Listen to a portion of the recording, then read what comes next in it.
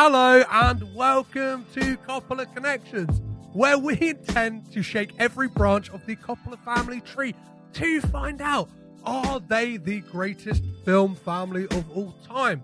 Last week we looked at Christopher Coppola's gonzo comic book adaptation, G-Men from Hell, and this week we are looking at a bona fide sporting classic. The first on the podcast to look at a film starring Talia Shire. It is the one and only 1976 Academy Award winner, Rocky.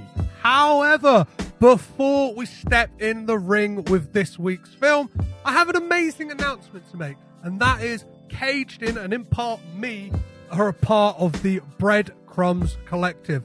Less of a podcast network, more of a podcast family. It's like-minded individuals creating some weird and wonderful podcasts for you. The other podcasts you can find on that collective are a Drip Town, Lemony Main, Franchised, Tool Talk, Breadcrumbs, and the always amazing Pod Charles Cinecast, which brings me on to this week's guest, which is one of the co-hosts of that podcast, Jonathan Foster. As is the way now with this podcast, there is some bonus Nicolas Cage chat over on Patreon, which you can find at patreon.com/cagedinpod.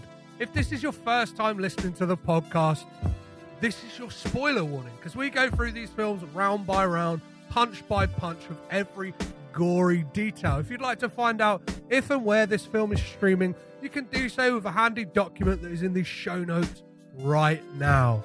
So there's only one thing left to do. That's to drink some raw eggs, beat your meat, and go the distance as we make some Coppola connections. On this episode, it's time to lace up your gloves and get ready to go blow for blow for one of the greatest underdog stories of all time, Rocky. Released in 1976, directed by John G. Alvarezson, starring Sylvester Stallone and Talia Shire. This film at the 1977 Academy Awards would go on up against Talia Shire's then husband's film, All the President's Men, to win 3 of the 10 Oscars it was nominated for. In my corner for this first round of the Rocky saga is cinema worker, podcast network boss, former Philly resident, host of both Pod Charles Cinecast, Breadcrumbs, and franchised podcasts, Jonathan Foster. How are you, sir? Hey, thanks, man. Thanks for having me on, Petros. How you doing? I'm doing very well. It's quite a strange one. It's nearly been like a year since we last spoke. Yeah. And it feels like not much has changed. Nothing's in changed the outside world. No, that's not true. I feel like you've grown considerably since the last time I've been on this podcast, and I'm very proud of you, I should say. Yeah. Yeah. Thank you. I just meant like the wider world. Last time we spoke, it was, oh yeah, how's everything going with the cinema? It's like, well, the Prince Charles is closed. We're nearly a year later, and it's like, oh, anything fun coming up at the Prince Charles? The Prince Charles is closed, as is most things. Yeah. Yeah, I mean, there's not going to be much to really update, is there? When it comes to the Prince Charles Cinema, anyway. We opened up since the last time that I talked to you twice, and we closed twice. So very fun. We had 4 weeks of trying to keep afloat. It was good though. People were really nice. They came out. We had some pretty packed audiences for what we could do in a very safe, socially distanced auditorium. So I want to thank all those people out there who came out. You're very nice, and thanks for doing that. Keep coming out when we reopen. Amazing. So yeah, obviously today we're here to talk about Rocky and the wider Coppola family. Obviously you used to live in Philly. Is Rocky somewhat of like a hometown legend, even though he's a completely fictional character in Philly? Yeah, I mean, Philly's like a crazy sports city. So I'm not from Philly. I'm from Virginia, and I moved up to Philly for a year when I was working in for a grocery chain. And the first thing I did when I got to Philly was go find the Rocky statue. So you're already getting sort of an idea of how important Rocky was to me as a kid growing up. But yeah, Philly, like, you know, Rocky, like I said, Philly's like a very big sports place, so you have like so many sports teams, and they're like insane Mhm. about their sports. It's very fun. Like I don't even like care about any of those teams really, but I would like drive around listening to sports radio in Philly because they were insane and they were always like if like the Phillies, the baseball team or the Eagles or whatever, if they're doing really, really well, they're the best team on earth. Mhm. But if they suck and they're doing really bad, they're bums. They're all bums. And, like that's all you hear. It's so fun. So Rocky was like, I think, very, uh, yeah, he was definitely like a bit of a mythical creature there, like a figure. Unfortunately, the Rocky statue isn't on top of the steps at the museum anymore. Like you see in I think like what Rocky 4, Rocky Yeah. 3, 4, when they installed the statue. So it's like around the corner from the place now. And that was kind of a shame because it took me a minute to find it. So I was just like looking around. I was like, where's the statue at? And I think I had to like look on my phone and I finally found it around the corner. Did you do the steps? Did you do the run? Did you do the arms in the air or of like? No, I was always alone. I was always alone. I do a lot of stupid things when I'm alone, but uh, yeah, I couldn't do that. They're pretty steep. It's Mhm. like you get the two montages really. The first time he tries it, and he's like winded when he gets up Yeah. there, and then the second time he's like he gets it, and you're just like, yeah, he's ready. He's ready to take on Apollo Creed. So yeah, I mean they're pretty steep, but you do see tons and tons of people doing it. Mhm. So I wouldn't have looked dumb if I tried it, but it's like it's always happening there. The- I would go there a lot because I really like that walk. Mhm. It's really cool. Like I don't know if you've seen it, you've seen the film. So when he turns and he looks and you see the city behind him, Mhm. like in front of him, there's like it's a long like parade basically. It's a really long street with all these flags from all over the world just like around. It's really cool, really Amazing. pretty. So really nice area of Philly. What I was going to say about that second time he runs up them steps is it's really undercut in the sequel when like a load of kids do it, and it's like, Yeah. oh, okay, like maybe it's not such a feat of like strength when it's like Yeah. a load of 10-year-olds who haven't been training for. Yeah, but little kids are crazy like that though, like they have way more stamina than we do. I'm 31 now and if I try to like Mhm. I walk a lot as well. That's the thing. I keep in well enough shape, but like if I'm gonna try to walk up those steps, it's you didn't tell me it was leg day, man. Oof. Oof. But yeah, they are steep. Fantastic. Well, before we get too deep into talking about Rocky, when did you first become aware of the Coppola family as a kind of entity? When did you know they existed? Yeah, I was trying to like rack my brain around this question because I've always been sort of like a weird nerd with film trivia like as a little kid. Like I don't know, like a bit of a sponge, someone will tell me like something like I don't know, I believe I talked to you about this before in the past with when I was on last time, and I was talking about Nick Cage and how I like learned he was connected to the Coppola family and all that stuff. I mean, it would just be like my mom or my dad telling me this sort of stuff when I was a little kid, and just always kind of knowing about these things. So I don't remember when I saw The Godfather, but I think I was aware when I was younger that like Talia Shire was like related. It was the sister of Mhm. Francis Ford Coppola. But yeah, I mean, it's been a long time. I can't even remember. Like I don't know. Sorry, that's a bad answer. Yeah, no, but, no, no. I remember like when I found out that then it's like when you find out the next link to the family because it is Yeah, crazy. Like then you go, what? Jason Schwartzman's mum is Adrian, and then it's like your mind is blown yeah, once again, and then like yeah. there's Yeah, like that definitely blew my mind as well. Because I'm trying to remember like what the first Schwartzman film was that I saw.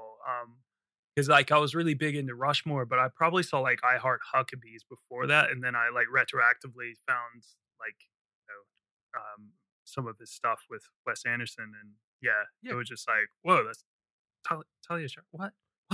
yeah, because she's in I Heart Huckabees as well, right? Like Yeah, she is. that's Yeah, one of the few times they've worked together.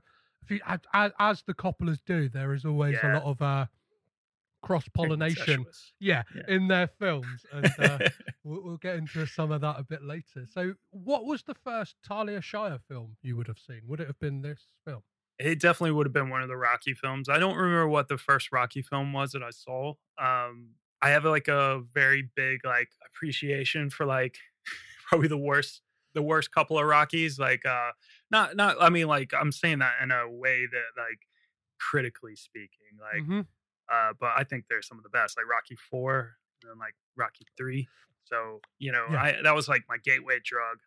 And then like, as I don't know. I saw all of them as a kid. I don't remember what order and stuff, but it was definitely the Rocky movies. Talia Shire. His name is Sylvester Stallone. He's the star of a new film called Rocky. He's been described as tough, handsome, talented, sexy, sensitive, dynamic, brilliant. He's been compared to Nicholson, De Niro, and Brando, but he is Rocky. He's the man who could be loved by only one woman because somehow she gets beneath the pain. He's every nobody who ever needed somebody. Rocky, do you believe that America is the land of opportunity? Yeah. I'll break both your arms so they don't work for you. He's every man who ever settled for something less. What about my pride, Nick? At least you have pride. I ain't had no pride. I ain't had enough. I want to get that. I want to get that. Terrific. I mean, you could be a heartbreak. You walk down the street breaking hearts the way you're looking. Very sharp. He's the man who never had a chance until now. Rocky. His whole life was 1,000,000 to 1 shot.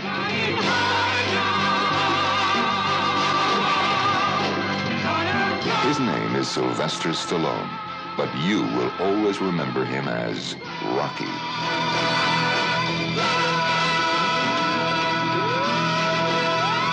I remember like Rocky being a thing as a kid, just like kind of by osmosis, just like it's there, and obviously it's referenced in everything. Like obviously we talked about the steps, like that has kind of been lampooned so many times. You just kind of know Definitely. Adrian, like you know that. Like, yo, Adrian. without ever seeing the film, you just kind of know it. And there was a thing in me that like really just like ripped them all off, and I was a bit like, they're kind of just like they're dumb, So easy to do, I think. Yeah. dumb sports movies. And then like this is a big confession. I probably sat down and watched this properly for the first time later last year, and there's Oh, like wow. and then like I literally went from like watching 1 to 2 to 3 to 4 to 5, just like engulfed them all. Then Balboa, then the Creed films. I'm like, I am a solid convert. Like because and what they all do so well. You mentioned like 3 and 4. Is they're all like kind of products of their time, and Yeah, what definitely. what I love especially about this one is the fact that it's just a fucking like gritty 70s movie, right? Yeah. When I was rewatching it the other night, I was thinking that as well. I was just like, I don't know. I've always like put like the Rocky films in like tiers, Mhm. like so like 3 and 4 are like they're like the really really fun but like goofy ones. 5 shit. Balboa like is just like a very like holy crap, I can't believe that was as good as it was. Yeah. Like very underrated. If anyone doesn't want to give it a chance, definitely watch it. It's good. And then the Creed films are kind of like on that level as well. They're like really good. And then you have the first 2. So the second one I almost feel like is like it's like really good, but it's not as good as the first one. Mhm. But the first one is like unbelievably one of the greatest films of all time. So you have like this weird thing about it where people they see Rocky, they know, like you said, it's like osmosis. You know, Rocky, it's like it's very parodied and all that, and it becomes almost to a detriment. But at the same time, the first film is like an Academy Award winner. It won Best Picture. It is a bona fide, like legendary piece of cinema. And yeah, like when you watch it, it's just like this could be take Rocky out of it and just like throw Travis Bickle running around. You're watching Taxi Driver. You know what I mean? Like it's got that gritty 70s vibe. It's really dark and stuff. There's moments like we'll get into, I'm sure, but like just the relationship between Rocky and Adrian and stuff. It's like this could easily be a completely different movie if it was directed by like a Scorsese or like, I don't know, like Joe Spinell is in the film. It could just turn like really dark, but you know, it's like you kind of forget like how sweet Rocky is and stuff, but like, you know, and how just like he has to really drag Adrian out of her shell and stuff. And like at times you're just like, oh man, this is like borderline creepy. Like Rocky's a bit like he's a bit full on with his like obsession, but at the same time you're just like, oh, well, he just really likes her. He's actually just really sweet. Really likes her. So yeah, it's weird. Like if you're watching it with the 70s like just glaze over it, it's so dark and gritty. And yeah, Philly looks really fucking cool. Yeah, the wet streets and just like the cold atmosphere of it and stuff, and just like, yeah, it's a good movie though. I think anyone who's not seen it or like doesn't want to give him a chance, go back and watch that first one, like for sure. Like, well, it's got this aspect to it that it's not only just an Academy Award winner, it's also like the highest grossing movie of that year as well. So it kind of like straddles the line between like critically successful and kind of like the beard strokers can kind of get their fill. Yeah. But then obviously it got people into the cinema, and it's the thing like it being like written off as a dumb sports movie. It's like that really in essence is a small part of the actual like screen time of this. Like it's a good like 40, like the first 45 minutes to an hour. It's just all character study of Rocky and Adrian and Burt Young's Paulie. And you just kind of like, you fall in love. And I think like if you didn't have any of that kind of humanistic stuff and like there's like light senses of humor to it and stuff like that. If you didn't have any of that, you wouldn't care by the time that the kind of sport stuff like comes in. And I guess it's that thing you were saying about like the Philly pride in like their team, stuff like that in sports. And it's like, you can kind of use that in films. It's like, well, I'm not a boxing fan, but if a film like does something well, like portrays something well, I'm sold on it. Do you know what I mean? I will happily watch like a quote unquote boxing movie, and it's like So what they say about documentaries, right? When they say that like the best kind of documentaries is to make you care about something you have no interest in, and it's kind of, I think that's similar with film. And obviously in this case they do it by, and let's take our hats off to the fact that like this is written by Sylvester Stallone. Stallone, yeah, which is crazy because he was like such an unknown. Like he had really like literally taken his own Italian stallion name from like a kind of dodgy softcore porn career or something, like, you know, and like and then he's like he's a nobody who just like writes this script about something that he doesn't even fully know and understand, but it like is I guess a fan enough of and can utilize it to tell this like crazy story of an underdog. It's so impressive. Like I don't like, it's crazy because like it's almost like Sylvester Stallone is like the Rocky series as well, like where he gets sort of like, you know, fobbed off as just being this joke. Like, you know, it's like people like him, you know, they love the Rocky films, they love the Rambo films, but at the same time, they're going to like just see him as being this like, you know, I don't know, one-dimensional action star. Like when he wrote this film and created this universe, and it's unbelievable. And he's actually directed a lot of films as well that like you just probably don't really think about. And, you know, they're not all great, but it's like there's a lot more to Sylvester Stallone than just like being, oh, he's just like one of the faces of 80s action movies. You know, like there's a lot there, you know, like, and this story has a lot of soul. So it's like impressive. Yeah, I'm not sure if you know much about like the kind of like backstory to this, but United Artists really wanted like a Robert Redford type to play the character of Rocky, and they gave Sylvester Stallone like an out really early on and said to him, like, here's 200 grand, we'll buy the script off of you, and like, but we don't want you in it. And he said no. And this was at a point that like he had like $126 like to his name, and was like, no, if I'm gonna like, I want to be in this as well. And it was the producers, Ivan. Yeah, the producing partners. I will say their names eventually in this podcast. Don't worry, guys. But like, they kind of took a risk on him and said like, yeah, we'll do it. We'll do it with you. And like, I think the budget originally for another actor, even still, was $2 million. Yeah. And then with Sylvester Stallone, it was $1 million. Yeah. And then these mad caveats that like any penny they went over that $1 million, the producers were like solely responsible to pay for that. And like they had like these mad clauses that at any moment they could kind of like, if Sylvester Stallone wasn't up to scratch, they could just sack him.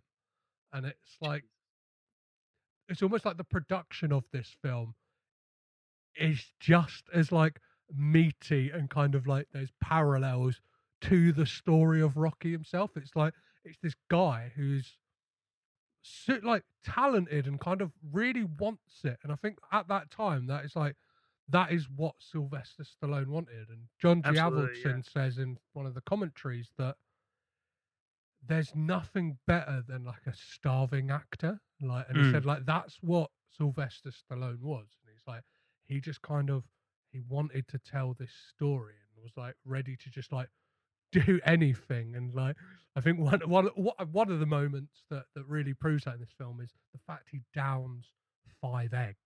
Like, that's a guy who really wants an acting career right there. Yeah. I saw a documentary recently about Rocky. It was like the 40 years of Rocky or something documentary. It's only like 30 minutes. It's pretty good because it has like Sly Stallone basically just narrating over top of 8mm footage that John G. Avildsen was shooting of the film. Yeah. In the background, just like test footage and stuff. And he was just sort of talking about all these sort of things and that he was doing and stuff. And I found it like pretty fascinating, just sort of how he just took so many chances. Like Sly Stallone, like just, he's like a nobody. He doesn't have like the credentials and stuff. And he's just like, oh, I like to, learn all my lines as quick as I can and have a big like repertoire lines in my head and stuff. And I just like go out and I just like, just go at it, try really hard to like remember what I have, but also try to ad lib and all that sort of stuff around it. And he's just like, I had no right to do that, but you have like Burgess Meredith there. He was just like, cool, let's do it, kid. And he's just like on board, and he's just like, yeah, that guy was such a pro because he like let me kind of get away with that. It's also like stories he was talking about, like how he was just not digging the choreography.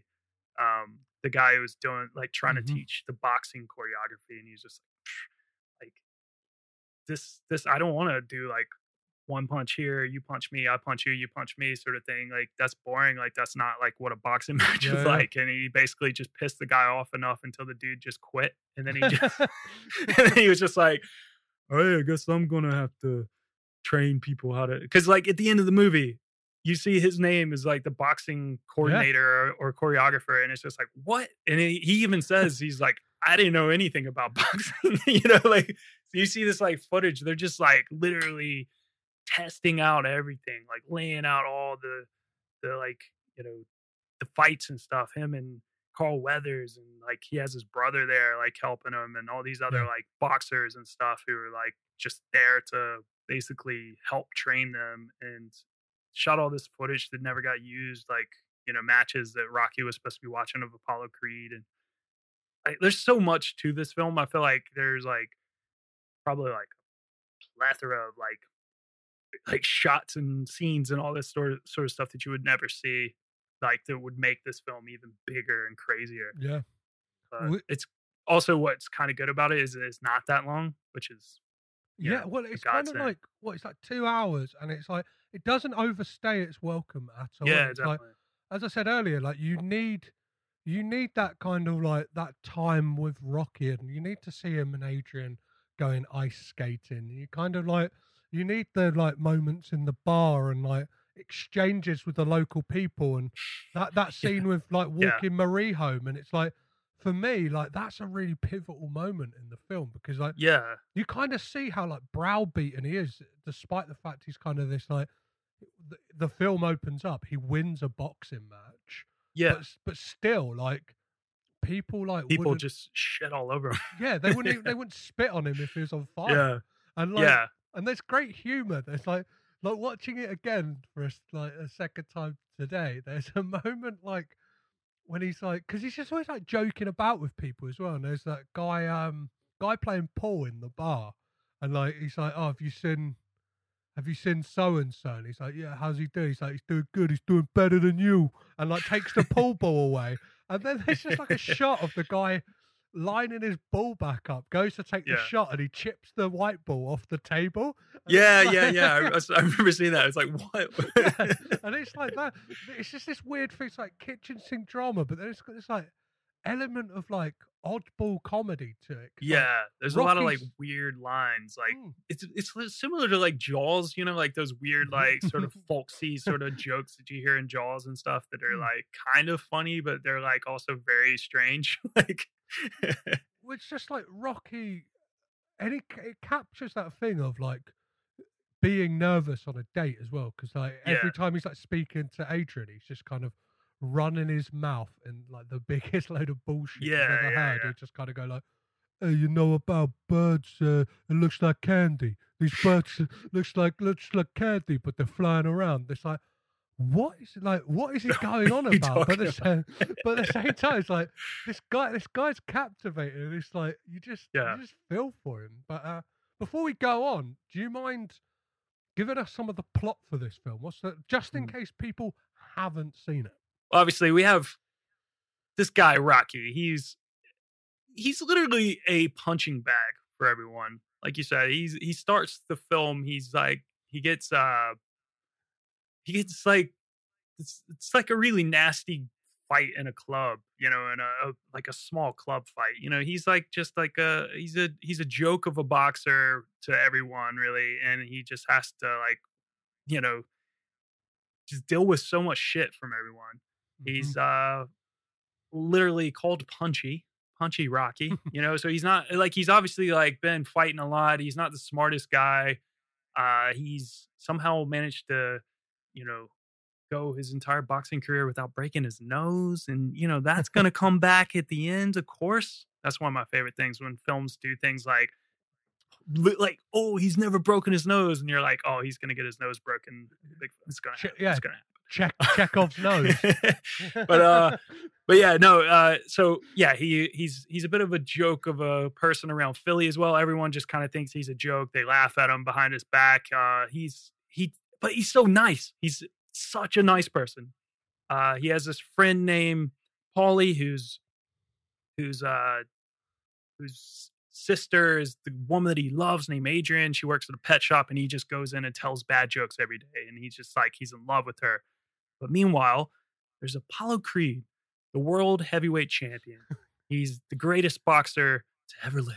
He's the greatest showman to ever live.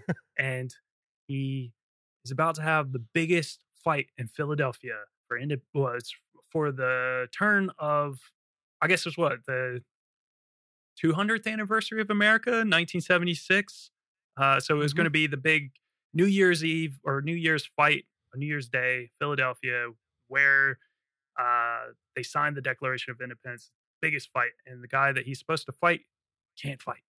So they can't find a replacement. And Apollo Creed gets the idea, hey, how about I fight a local person? And flips through a book, finds Rocky's name. The bomb. I want to know what that book is. It's like a yellow pages for boxers, and he's kind of goes through. And it's like I don't know. It's like he's on Tinder for boxers. Yeah, yeah. It's like swipe left. Italian Sterling. He gets wide eyed, doesn't he? It's like the Italian Sterling. He's like, I could see it now. He's very like Carl Weathers. Like, let's just talk So about Carl Weathers. He's amazing, and he said like when he went in for an audition, he was reading against Sylvester Stallone, and he wasn't sure how it was going because like Sylvester Stallone kind of looked at him, and then John G. Avildsen was sat on the sofa and then kind of started laughing a bit and got like kind of paranoid and just blurted out. He went, "Well, if you actually get me a proper actor to work against, like maybe I'll do better in the audition." And he said like Sylvester Stallone never mentioned that the whole time they worked together. Oh wow. And he had like blagged to them as well. They were like, "Can you box?" And he was like, "Yeah, of course I could box. Like Yeah. this is the '70s. Obviously, like you could say anything. Yeah, Like no one's- nobody can actually check it up. Yeah. Like. But So- he and then was like a football linebacker though, right? So he had he had some very, very good credentials. Like he was a proper athlete. So I mean, he's amazing in this film. It's really funny. I was watching it with my wife, and we were just kind of like sitting there, and I was just talking about how amazing Creed is because she's not seen all these films, and she was like, enjoying it, but was sort of like, oh, like is he actually that important though? And I was like, he is so important. Apollo Creed is so important. And she was like, yeah, but he's not really in this much. And I was like, he's not in this one much, like because they build up, and it's so perfect how they build him up. Because like, you could have him in it a lot more, because he's a great character, and it wouldn't take away from the film. But I think it like adds so much for him to have this sort of like, Rocky looks at him as like he is like the world champion, and he's like, I don't deserve, like he thinks when he's going in to like go, like he gets called in, and that's one of my favorite scenes in this film. Like he gets called in and by the promoter named Miles Juergens, played by Thayer David. He's in the office, and this guy tells him, he's like, listen, like, we've pulled your name, and you like the world champion wants to have a match with you. And he's like, oh, I'll be a good sparring partner. Like, he just thinks it's a sparring thing. And he's like, no, Rocky, like you're going to face him for the world heavyweight title. And his face, and the camera just like zooms in on him, and you just hear like Miles Juergens, this promoter, talking, but it starts getting all muffled, and it's like you're with Rocky in that moment. My skin starts to crawl in that like scene, because it's just the shot on his face, and he's just like, holy shit, like I'm going to face the world champion. What? Yeah. And then we kind of get a glimpse into like what the world think about him, because we get that moment where he's on TV, and like it just feels like you get that sense, and by this point you're really on board with Rocky. Yeah. And like you just hate the fact that everyone's kind of like, even like he's standing right there, they're kind of poking fun at him. Yeah. And like it's just this kind of like, he is just like this average guy, and like he does what like a lot of people would probably do if they're on TV, just goes, yo Adrian, it's me, Rocky. And this is to like kind of backtrack on it, there's like tons of phrases he uses in this that just like I absolutely love. It's that scene where he's walking Marie home, and he's like he refers to, well, Frank Stallone, his brother, and his mates who kind of hang about on the corner, and he just calls them the coconuts on the corner, and he kind of goes like, if you hang around with coconuts, you get coconuts. If you hang around with good people, you get good people. You hang around with yo-yos, you get yo-yos. And it's like it's that kind of stuff that's super endearing about the character of Rocky, it's a real testament to, I guess, I would imagine a lot of that would be ad-libbed. I know that like a lot of the stuff is, I think you mentioned like between him and Burgess Meredith, like the kind of, I think, one of the key lines that was ad-libbed was when Burgess Meredith turns around to him and says like, "Your father retiring?" He's like, "No." He's like, "Well, you should." And it's like that's great. But what do you think of the character of Paulie in this? Like Burt Young's kind of portrayal of Paulie. All right, so Burt Young is amazing in this film, but Paulie is he's so horrible. He's so horrible. He is such a like a little curmudgeon. Like he's like, it's funny, he's one of the only people throughout the film, for the most part, who is actually sort of on Rocky's side. Like, because he's friends with Rocky. Like, they don't really explain how they know each other and stuff, and you don't really need to know, I guess, but you kind of get the idea they've probably been like palling about for a while. But at the same time, he's like the first person to do what everyone starts to do after Rocky gets the match. But Paulie was doing it before. So all right, so Rocky, like I said, he's a punching bag. He's literally like the personification of like Rodney Dangerfield's like I get no respect routine, because no one respects him. And like everyone like just shits on him behind his back and stuff, like I said. And Paulie's like always there, and Paulie just like wants to be like, because Rocky's like he's he's the muscle for like basically like I guess a bookie or like a mob guy. Yeah. Like he's although he's kind of out of his element when he's doing that because he's too nice. He doesn't have like a mean streak. He wears these goofy glasses and stuff when he's taking these notes, and he has to take notes because he's like kind of dumb and he can't like remember things. So yeah, like, and Paulie wants in on that, and it's like Rocky's just sort of like, too nice and sort of like, no, you want to stay, do what you do. You got a good thing here. You're working in the meat and stuff. And, yeah, so Paulie's like sort of friends with him, but like, he's also trying to get stuff out of him. And it's the same thing where Rocky like makes it, he becomes the contender, and like everyone wants to ride off his coattails after that. And Paulie's been doing it the whole time, but Paulie's just like, he's so opportunistic and wants to like grind it up a gear, but it's almost like Rocky's just so nice that he doesn't even tell everyone to fuck off. Like, easily you could just be like, dude, he's just trying to like, ride my coattails, man, but fuck off, but he's too nice. There's obviously like, well, it's probably not a theory, is just a point of view that Paulie is the real villain of the entire Rocky franchise. Yeah. Right? Yeah. I mean, everything bad that happens in this series, Paulie's responsible. Rocky loses, like, spoiler for the later ones, but he loses all of his money eventually, and Paulie's responsible for it. Bad investments. Yeah. Yeah. But like, there's kind of two like key. Well, no, like Burt Young really gets to kind of like show what he can do in this film, because he gets some really juicy scenes with. I was going to say meaty, but that feels a bit too on the nose. He gets like, and I think the first one where you kind of like your ears prick up and you pay attention to Burt Young is that well, just his introduction as well. Again, it kind of like goes back to that thing of comedy.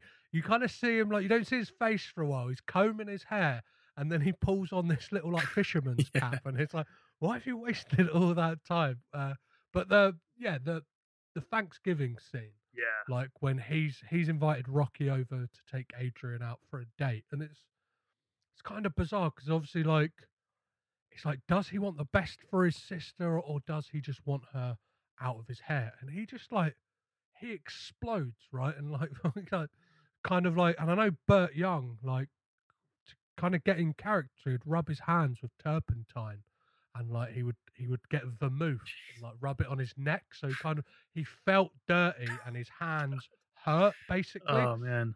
And he had this idea that Paulie would be arthritic because he's kind of like working in the meat packing district. He's like he's always a bit like hunched over, isn't he? And he's kind of like, and it very much plays to the fact that he's like a beaten down man, and he is also like he works a physical job. But that scene on Thanksgiving where he grabs the turkey out of the oven, again, that was something that kind of Burt Young just did, like just like kind of like grab that turkey out there, and it's terrifying. Yeah. Right?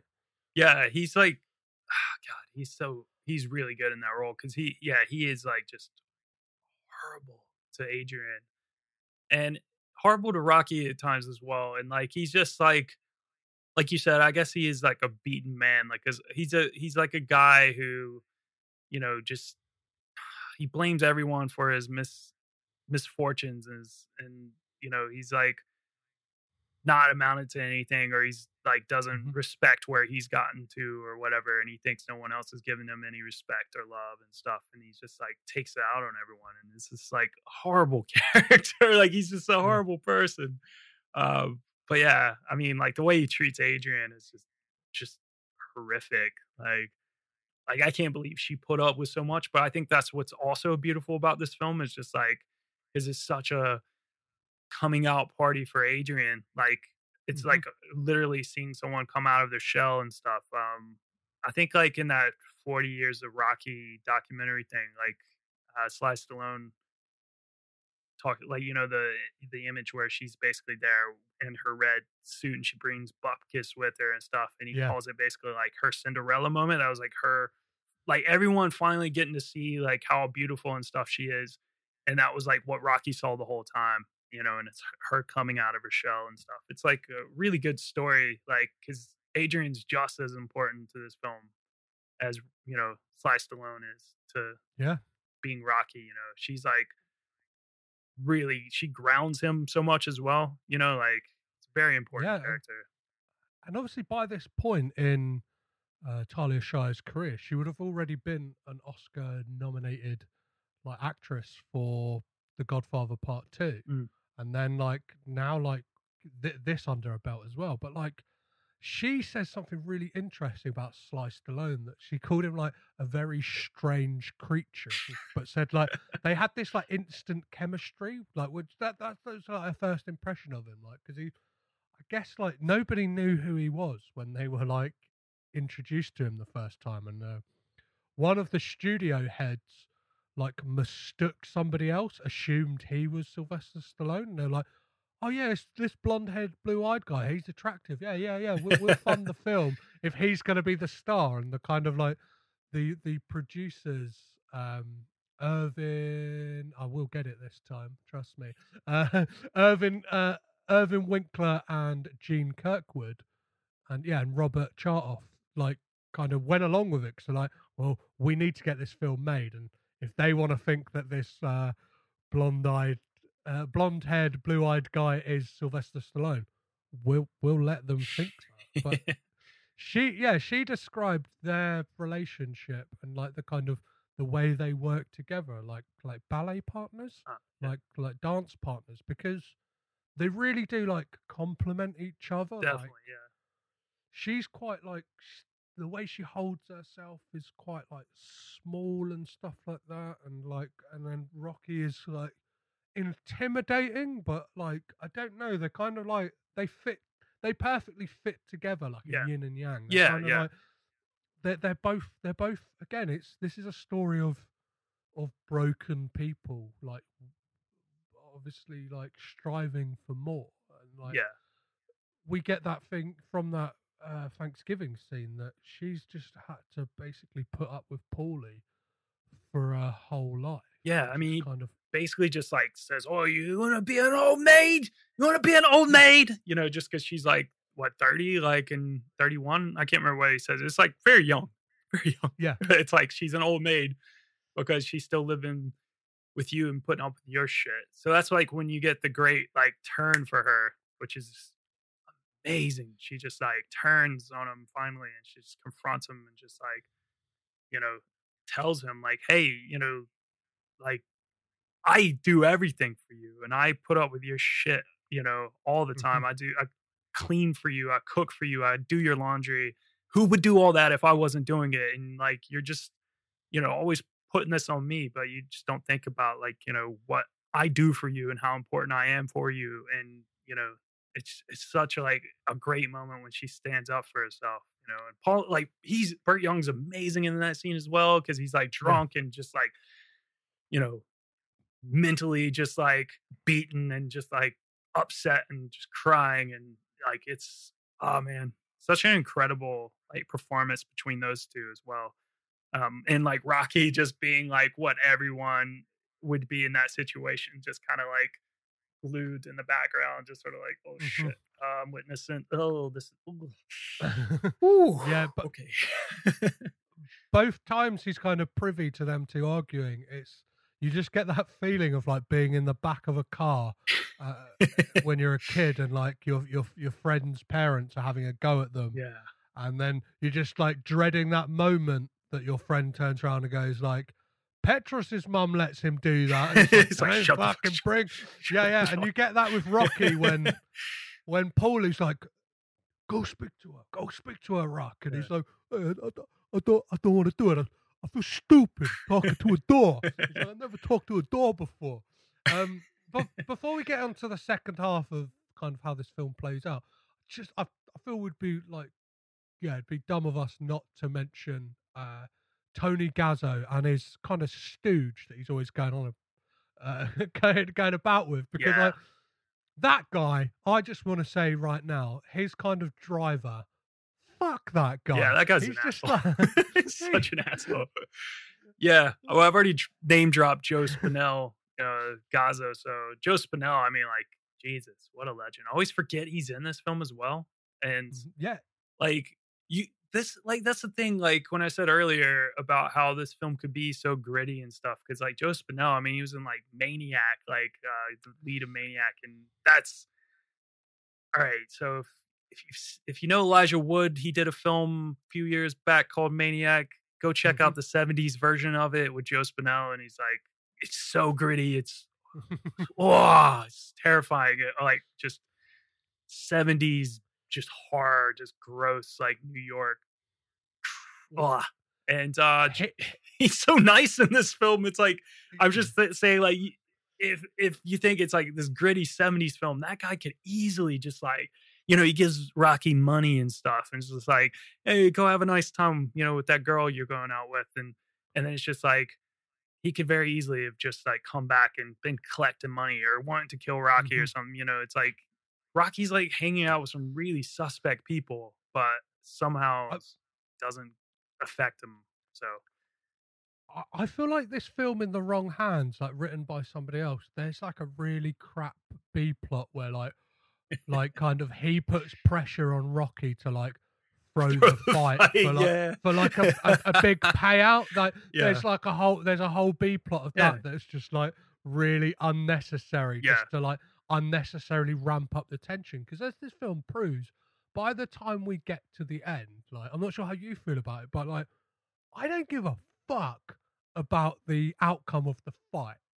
Like, it's when Rocky gives that speech and he's like, all I want to do is go the distance. Yeah. It's like nobody's ever gone the distance with Apollo Creed. It's like that. Well, that's all I fucking want, man. That's all I want for you, is for you to go the distance. And I think that's the way that it's so beautifully done with this film, because they've set things up. Like I just joked about earlier, the broken nose thing, but they cleverly set that up as well earlier, about like no one's ever gone the distance with him, and that's all he really wants to do. And you've like literally, he's been browbeaten the entire film and like made to look like a joke in front of everyone, but all he wants to do is just to not be a joke. He wants to do what he loves to do, which is box.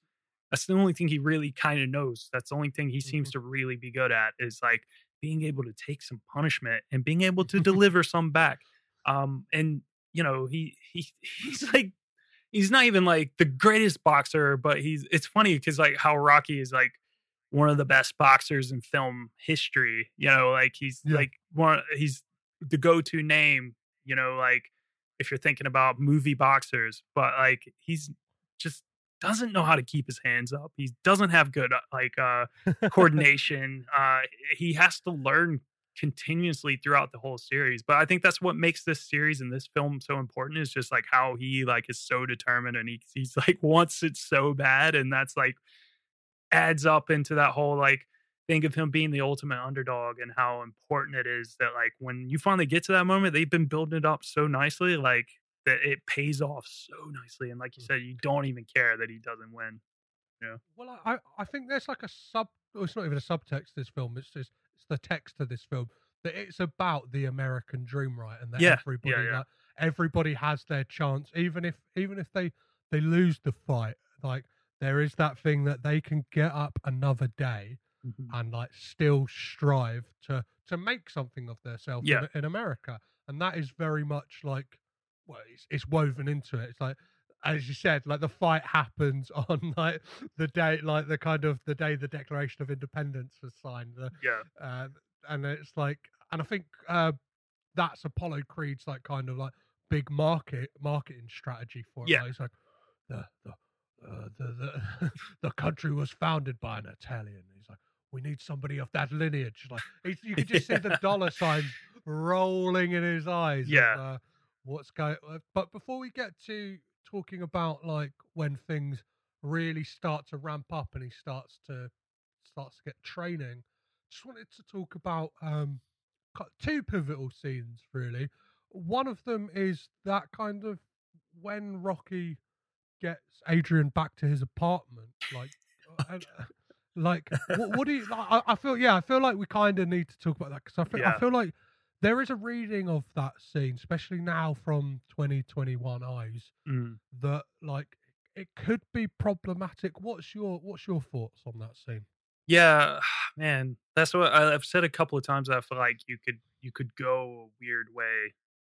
You know, this film could have gone some weird ways, but they didn't. But that scene in particular is a bit strange. I think it's just like it's everything about his apartment as well. And Rocky, like, you know, he's like a weird guy who, if you look at him some way, he can be creepy. But if you look at him another way, you can just see that he's almost just like a big nerd and as inexperienced as Adrian is. And he just doesn't, he's like out of his element, but he's handling it a different way than Adrian is. Like Adrian is like in a shell and she's like closed up and she's like very timid and afraid of like opening herself up to people. But Rocky, like his defense mechanism is to talk, and like be a chatterbox because he doesn't know what else to do because he's like nervous. But that scene is really weird because I mean he's got like his mattress like just that he punches, but it's like it's like bayonet stabbed through it, like keeping it on the wall. And it's like really creepy. This dingy apartment. It's really creepy. And like he just comes on her so strong, and it's just like, oh, it gets a bit sort of almost rapey. It's kind of strange. Like she's kind of saying no, she kind of wants to leave. Oh. Well, there's like, I think it's that thing that like, I don't know. I almost like look at it like that's how he thinks like a guy should behave. I feel like he is just this kind of like inexperienced guy, and it's like, he doesn't really know what he's doing. Obviously, like there's stuff that looks like he's like pulling moves, but it's such a naivety to him. Like when he takes his top off, like it's in that vest, and he's like, it's really hot in here. Like it's like it is that thing. Like it's like if someone's really smooth and knows what they're doing, it's like that's a creepy move. But for Rocky, from what we've seen of him up until that point, it's a bit. You kind of get this thing that like that is what like. Do you know what I mean? Like even the way like. When she says like, "Oh, I need to call like home," and like he says, "I I haven't got a phone." She's like, kind of like, "Why?" And he's like, "Oh, people just kept calling it." He's like, I don't need that." And then he's like, "I'll call Paulie for you." Just like sticks his head out the window, and it kind of shows you how bleak his existence is. It's the fact that you look out of his window and there is just a brick wall. And it's like that is like that's like one of those things you see like I don't know like really dud properties like you get on a Vice article or something like that where it's like I always £1,500 a month for this flat that like over this onto a brick wall. Yeah, I always like get the vibe that like there's like a good reason why his neighbors probably hate him. Like, you know, the people in the neighborhood are always, I mean, because this dude like literally is pulling moves like shouting out windows to you know, in front of a girl like is he thinks is funny or is impressing her or whatever. And then he's like having these fights with, you know, I'm sure we'll probably talk about Mickey and stuff and just shouting and punching. I mean, he probably talks to himself all the time. I'm sure he was probably like a very annoying neighbor. We get that first scene where he comes home from that fight and he's just in there talking to Cuff and Link, his turtles. Yeah. And it's like, he's probably doing that shit all the time, right? He's probably there going like, hey, you had a good day, I had a good fight, you should have been there, buddy. And it's like, I'm probably thinking like, who the guy in flat B is really fucking going to town, like just chatting some shit. And that's like, Lee, you set it up perfectly. Like that's the scene I really wanted to talk about was that scene when Mickey comes to see it. But I think that's a real pivotal moment in this film, right? Yeah, again, it's someone who I think doesn't take Rocky seriously. I mean, they set that up really nicely as well, where Mickey, like, obviously, you know, tells him like, you know, you could have been great, but you wasted your time. doing this dirty work, because he's working for this bookie or mobster guy, and Mickey doesn't respect that, and Mickey obviously like sees so much promise and potential in Rocky. He himself a former boxer who never made it to the big match, and he always wanted the big match, and he's very much like I said, like a lot of these people who. It's funny, like watching this scene, like watching that film again and watching that scene where he comes up and he like has that really heartfelt moment where he's trying to open up to Rocky and explain all this stuff. And Rocky, fair, good on him to basically tell him to fuck off, because like he didn't want anything to do with him. And all he does is just come up when like the opportunity is right for him to be Rocky's manager. Rocky would have loved, he wanted him to be his manager for so many years, and he just didn't want anything to do with him. And then like, when the opportunity is right, like, Mickey's there. And it's funny how like important Mickey is to Rocky and how forgiving Rocky is. Like how he just goes back outside after he's like just told him to fuck off basically, and like just cursing him and, just talking about like how he was never there for him and screaming and punching his bag, like punching his mattress on his wall and just getting really pissed off and punching doors or whatever. He's just listening to it as he just walks out, and then he just like runs after him. And it's just kind of funny. Like I forget that it goes down that way, but it's just like that's just who Rocky is. He's like so nice and forgiving, and like just wants to. I don't know. I mean, he knows as well he needs to help, but it's like he's smart. He is smart in some respects. That monologue he does, where he's like, "It stinks. Stinks. Why you come round here 10 years? It's because it stinks." That's improvised. Oh wow! Because like that apartment was actually filmed in LA. Yeah, like the interior of that apartment. Yeah, and like it was like a flop house, and it actually did stink. So I think it was like part of Sylvester Stallone going like and it's in keeping with what Rocky like would say, and it's kind of like it really fits well, and it's. A bit that kind of makes me laugh is when he like kind of storms off into the bathroom, and then like he thinks Mickey's left, but he's forgot his hat, and he kind of like comes out and like looks at him, then just like goes back into the bathroom, and it's like what's he kind of like? Is he just like kind of standing there behind the door with his arms crossed like a stroppy kid? And then obviously he has that monologue, and you kind of think, because it keeps cutting to Mickey on the stairs, and you think, oh yeah, he's probably like just listening to it, but then it like cuts back again, and Mickey's like actually outside the house now, and it's like he's actually given up. He's gone like, right, like, and I guess Rocky kind of thing is that thing like Mickey knows that he has fucked up, like he kind of all that time he could have been there, and like you get it early on, like he gives away his locker to somebody else who's actually the actor Stan Shaw, who turns around to him and he's like, "Hey Rocky, really like your locker," and like it's like kind of like a really early role for him, and I really do think you get a sense that Mickey knows he's fucked up, and Rocky's got that forgiving aspect to him where he's like, I'm good, like. Oh, come back here, you old bastard. Do you know what I mean? It's like, I'm sorry. I don't know, I'm sorry, Mickey. I'm sorry. Which, kind of like brings us up to the point when things start to ramp up, right?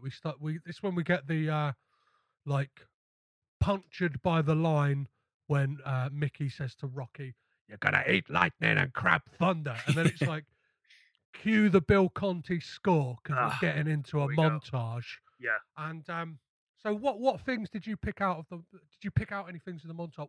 What kind of things does Rocky do to prepare for this fight? When does he start the eggs? The eggs. That's not during the montage, is it?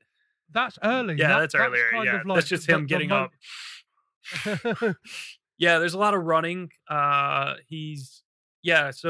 they do the interesting thing with him and like tying his feet together basically to like better his like foot coordination, and there's a lot of, but his main go-to is definitely cardio. You get some good punching bag, like some good stuff like that, like the speed bag. You get the yeah. one-armed one-arm press-ups, push-ups. Yeah. Yeah. which possibly has like given the best like clip ever is when like he finishes them and looks over Oh to yeah, the somebody off camera sexy. Yeah. and like just does a thumbs up, and I Yeah. think like it's available as a GIF if anybody wants Yeah. to use that. 'Cause it's fantastic, and you kind of get that guy who's like unnamed who eventually is in his corner as well. He's like kind of throwing like a medicine ball to him. And Oh, stuff yeah, like yeah, that. yeah. And obviously Rocky's famous for his like unorthodox way of training, which is Yeah. punching the meat, and you get that in Yeah. there's that news like clip when again like there is just So moments many of things. brilliant humor in this when you got Yeah. Paulie just like poking his head into frame whilst they're Yeah. doing like the news interview and stuff like Yeah, that. and But, Goofy Rocky actually doesn't like he doesn't just like not he doesn't ignore it. He just like, oh, there's my friend Paulie back there. He lets me come in and hit the meat. Yeah. Oh man, this film, it just like this series in general, but like this film, I guess, started it, and it doesn't even have like the best montage of the Rocky series, obviously, but like it sets the standard for what a film montage, especially in the 80s, like would become like, or for like action films, or like I don't know, like these underdog stories and stuff, because obviously like John G. Alvinson would go on to direct the Karate Kid series, which Yeah. is like Rocky for kids. yeah, epic. And yeah, he would use the montages in there, and I mean, of course, you would have like, you know, South Park and stuff, just like making fun of montages because of films like this. But like, Mhm. it becomes like a joke of a thing. But this film really set the tone and the standard. I mean, obviously, we have like the Steadicam as well. Like Yeah. Rocky's running through with this. He's got his dog Buttkiss, which Adrian gifts him in this really sweet moment, which is actually his dog, right? Like he like Yeah. I He was read gonna he sold it, or was going to sell it, or did sell it, like because he was so that's how- broke. Yeah, that's how broke he was. He couldn't afford to feed it, and it's kind of weird with animals with this film. So after the film finished, he just kept Cuff and Link, the turtles. He just Nice. like Sylvester Stallone owned them, and it's throughout this series. There's weird things that it's either stuff in real life that Rocky had, and he's like, I'm gonna bring that into this, and I'll get into it in a lot of depth in the Rocky 4 episode. But like that robot, like, Oh, yeah, was God.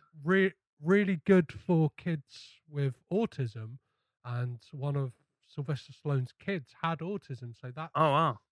he just wanted to promote that robot. Oh, that's Apparently really it's re- sweet. Yeah. Yeah, so Yeah. but then obviously like now wants to get rid of the robot in like apparently there's going to be like a 35-year Rocky 4 re-edit that he's been like that's been Sylvester Stallone's lockdown project, and it's like we're not going to get the beautiful love story of Paulie and his robot. Oh, come on. That's you can't take that away from us.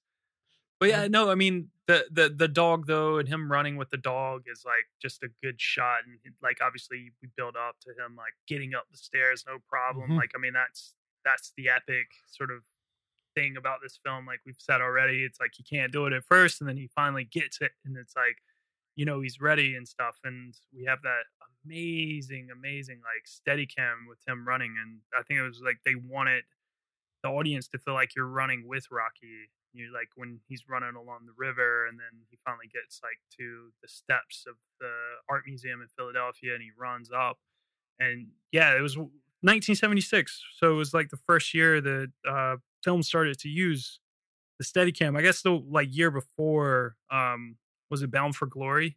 Was the first film Mhm. that would use it. It was like created by Garrett Brown, who happened to live in Philly, so it was kind of like, you know, very like serendipitous that they would film in Philly and they could use it and stuff, and it's one of the first films to use it, and it's such a groundbreaking technique, like because they were just like, Yeah. yo, we're like on a, you know, following Rocky on a bus or something, or car or truck or something, and like the camera would be bobbling, but like with the Steadicam, you know, it's just like so smooth, and you're just like running Yeah. right with them, so it's really awesome scenes. Once I knew that, like I kind of started looking at the film as to like what it was doing with the Steadicam, and there's there's just like really great shots, and I guess like I can only think of it like at the time what that would have been like for people to see this for the first time. I guess it would have been like when that first film of like train coming into the station where you're just like, whoa, what the fuck? Yeah.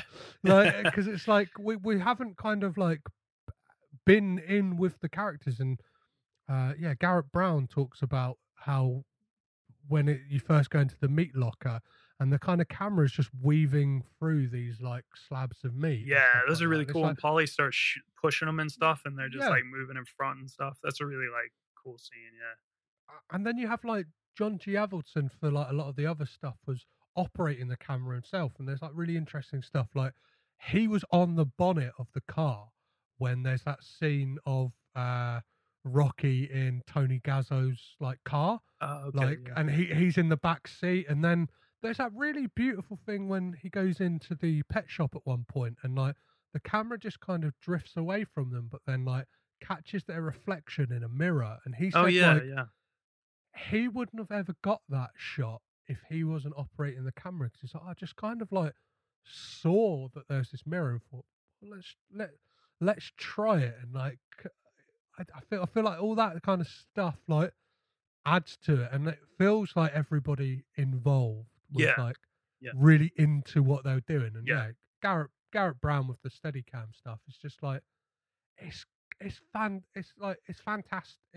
and obviously would go on to just kind of like revolutionize cinema, like filmmaking. Absolutely. From I that, mean, from that day on.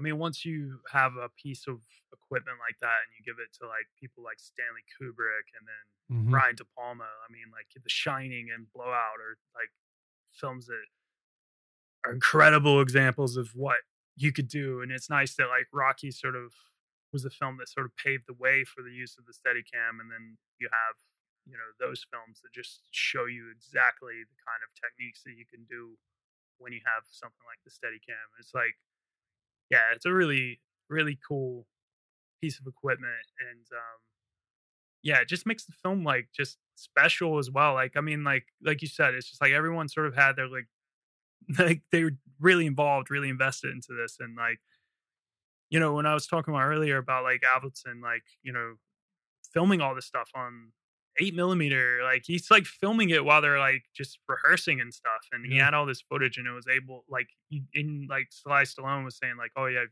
you like go back like to the ice skating rink, and they're just like on their date and stuff, like he like filmed all that, and it was all like almost mirrored the exact same shot that was with the actual 35mm cameras when they were actually filming the scene, because he was just like had them testing it and all that, like the rehearsals, and just like going around, and W- he knew what he wanted, like, and then he would get it when he went to actually shoot it. So Well, that scene of them two going on a date originally was written to be a restaurant, and then got like rewritten because like I think John G. Avildsen said to Sylvester Stallone like nobody wants to see two people sat at a dinner table in a film, yeah, and then it was kind of written to be like at an ice rink. with a bunch of extras, right? Yeah, and Yeah, then like they 300 went, people. we got no budget for extras, Yeah. and then like again, it's a lovely happy accident because like it brings out this like you get that roguish charm of Rocky as well, that he's like there like he's slightly disparaging to Adrian, but like kind of just to get what he wants, because he kind of says to the guy, hey man, she's sick, the doctor said she's got to get some exercise to get her out on the ice, and he's willing to like bribe his way, and I don't know, it plays very much to his like innocence and charm. Yeah. It's like he's there bartering with the guy as well. He's like, Yeah, $8, and the guy's like, no, $9 you got to do, and he's like, it's Thanksgiving.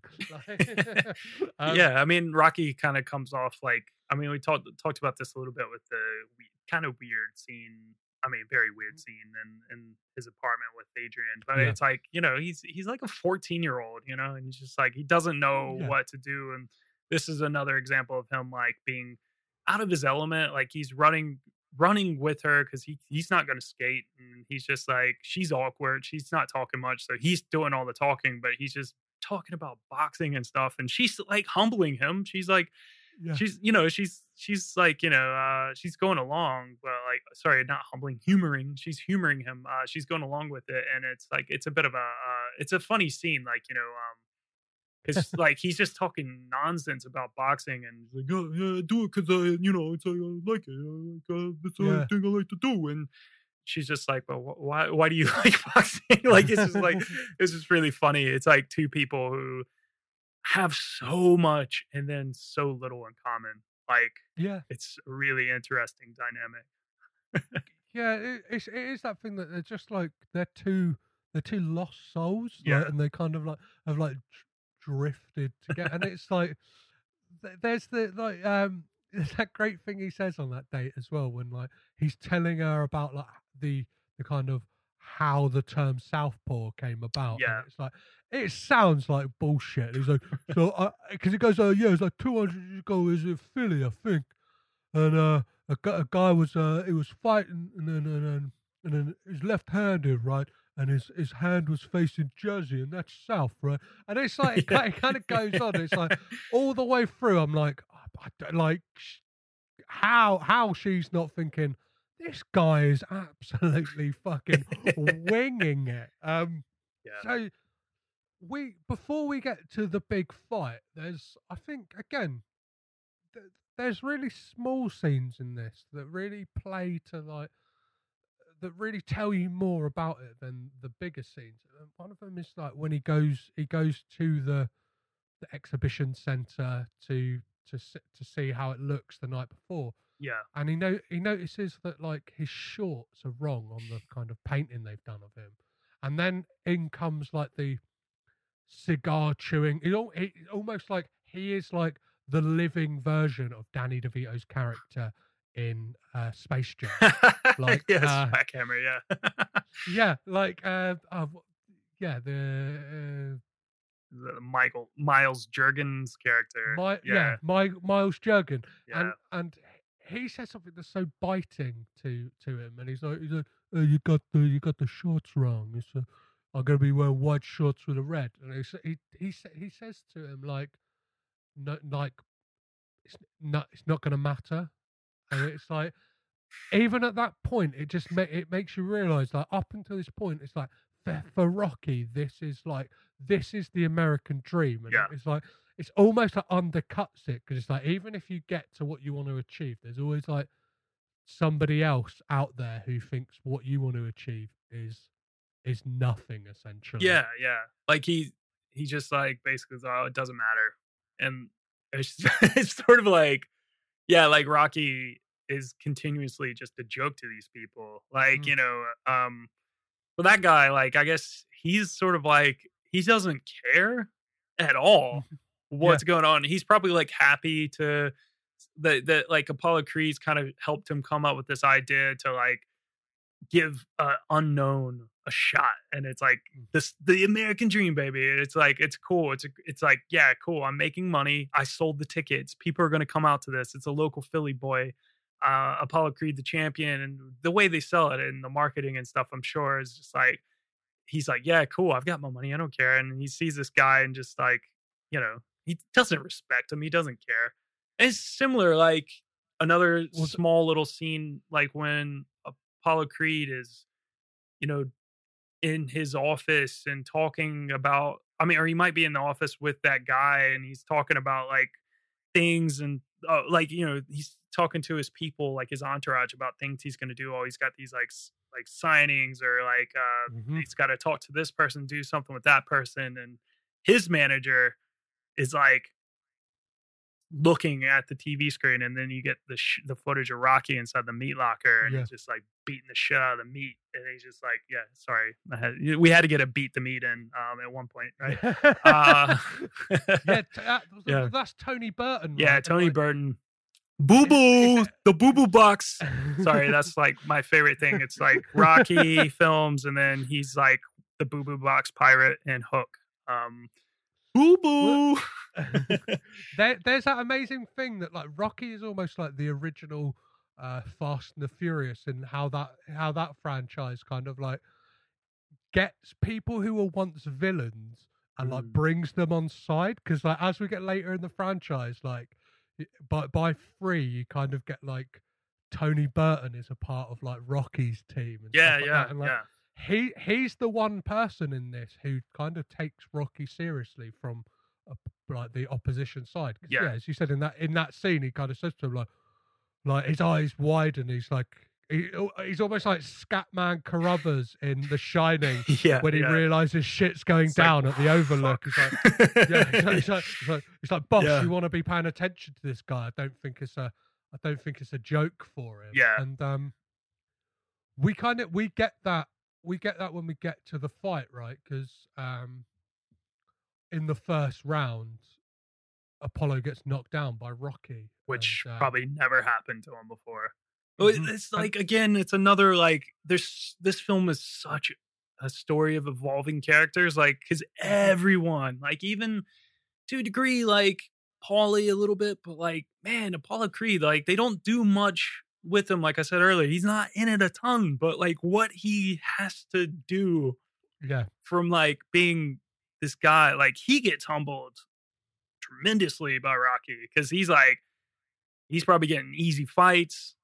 Because that becomes a bit of a thing with this series. Like managers are protecting people, like they're the champs and stuff, and you just get protected after a while. And like I'm sure that happens a lot in boxing, because it's very political and stuff, and who's going to get the opportunity to face the champion, and like he seems to have had his fair share of like just either easy fights or he's just very like gifted, and then all it takes is this one guy to be plucked from nowhere from his own. It's like his own fault. He brought this on himself. He picked Rocky, and he picked the wrong person to like think he was going to run over. And it's like a very kind of interesting thing of him just not taking him serious. He doesn't even want to look. He doesn't care. You have that amazing shot like when they're in the dressing rooms, just like preparing, and Rocky's like got the nerves, but he's also like got the nerve of steel. He's like ready. He's getting ready, and like you can see his mind's racing. You have the setup to that, like you mentioned earlier, the scene where he's like going to the convention center, and he's like, he can't sleep. He just wants to like at least go the distance, and there's a lot on his mind. But then Apollo Creed, it's like it's so like just like methodical. It's like it's another day at the office for him. It's just like he's just like doing all of his prep, and he's not taking, like he's just like, oh, this is another match. It's just another match. Well, as Tony Burton's character says to him, he's like, he doesn't know it's a show. He thinks it's a goddamn fight. And it's like that's when you kind of get that realization from Apollo Creed that like, and what did he expect? You like somebody who's got nothing to lose has got everything to gain, so they're going to give it their all. And then like that's what Rocky does, and like kind of like it's weird. It's hard to kind of talk about a boxing match in a film on a podcast, because we could just go and then this person punches that person, but then like the film doesn't like bore you with it. It doesn't kind of play out the whole boxing match. You kind of get that like one of Apollo Creed's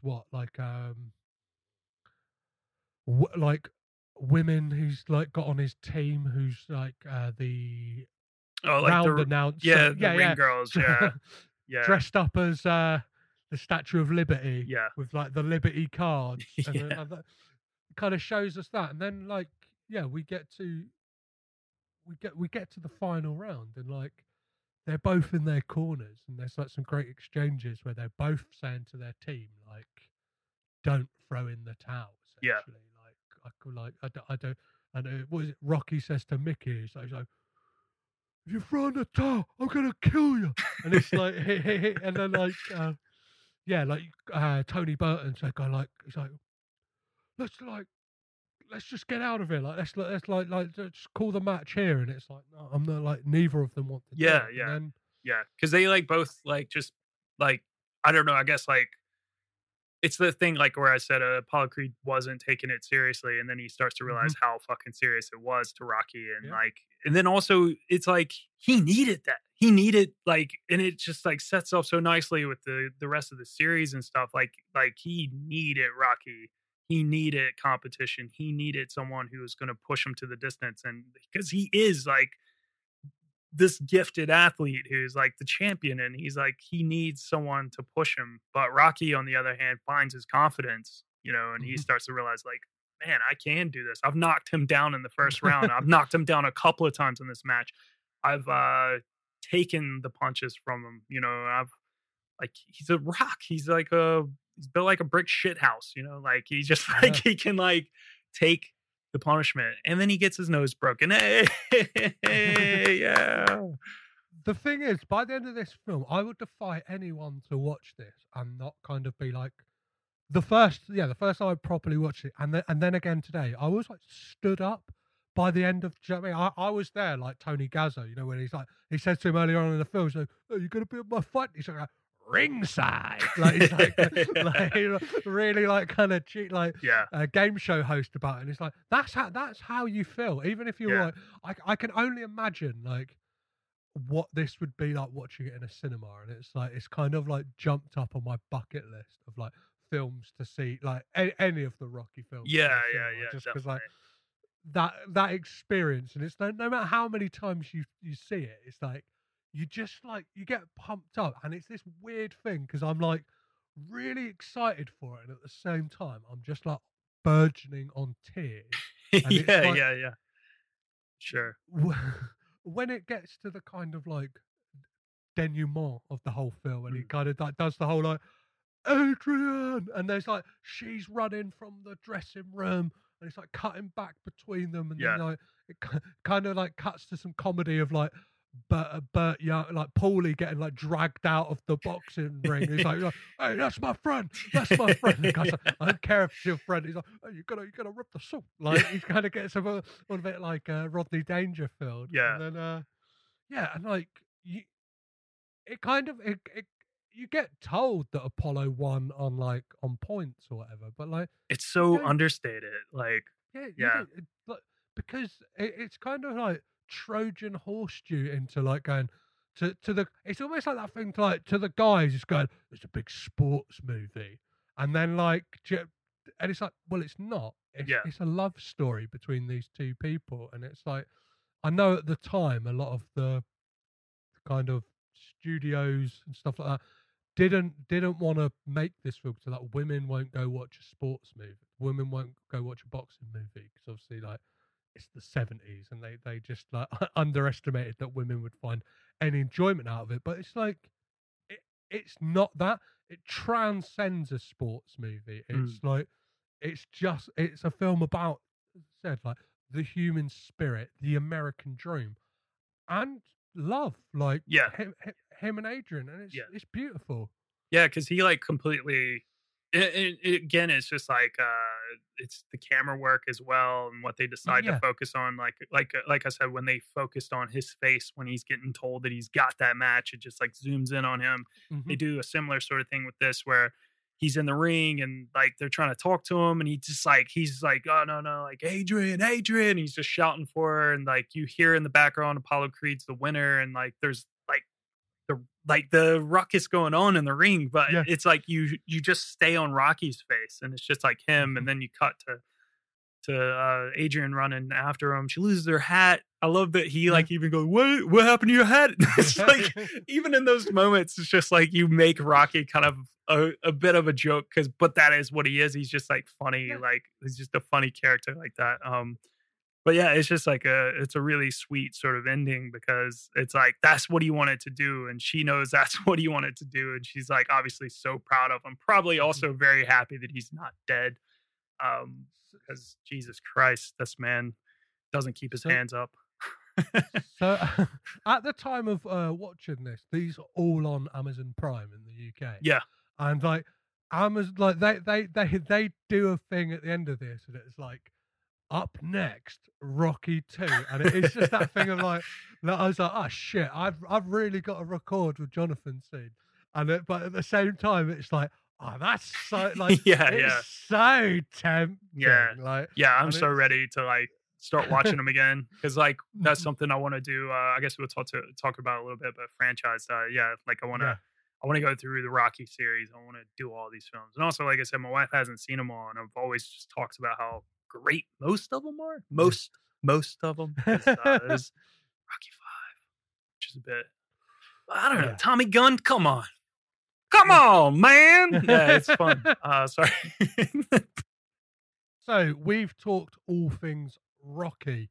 Now on to a little section I like to call Coppola Connections. Jonathan, could you find any weird connections between this film and another film in the Coppola family filmography? I found a few. Hit me Okay, with so I it. wasn't really sure if you wanted to go like Coppola to Coppola, so I or if it just anyone from this film. So I had a couple. The first one I did was like Burt Young. So Yep. Burt Young's in this film as Paulie, but he was also in Once Upon a Time in America, which starred Robert De Niro, who was in Godfather Part 2, directed by Francis Ford Coppola. Very easy, lightweight. Easy. Perfect. One of the ones I've got is producer Irving Winkler also produced 2011's Trespass, directed by Joel Schumacher and starring Nicolas Oh, Cage. there you go.